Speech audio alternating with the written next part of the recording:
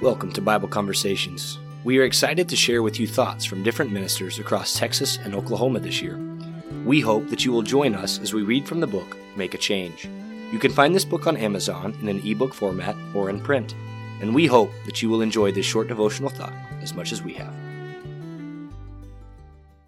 Today's conversation starter comes from the 37th week of Bearing Burdens. Today's entry is from September 16th, and it's entitled, Get Uncomfortable. It's written by myself, Chris Carrillo. The primary verse for today is Matthew chapter 9, verses 2 through 8. We all have different areas of expertise. How often do we get the opportunity to help someone who is struggling with something in our wheelhouse? I would venture to say that it doesn't happen too often, unless we're in a profession where we get to help others. Often, other people's problems make us wildly uncomfortable.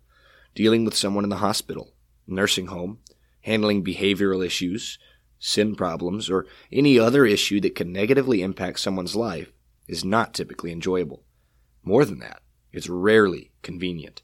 We might have to engage with people we typically wouldn't engage with.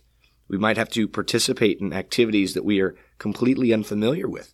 It may be that we listen to people when we would much rather do the talking.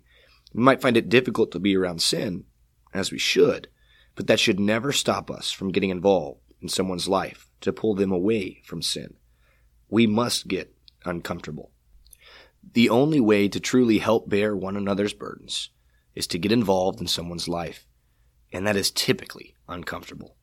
Jesus once healed a paralytic who had to be carried and let down through a roof. I am positive that it was not convenient, nor was it comfortable for the friends who carried the paralytic to Jesus. They did it anyway. And therein lies our lesson. Whatever we can do to bring people closer to Christ, we need to do. Thank you for tuning in to this week's Conversation Starter.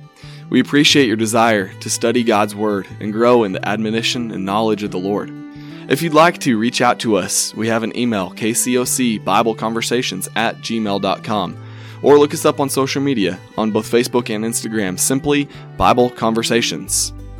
Please check back on Friday for our full episode.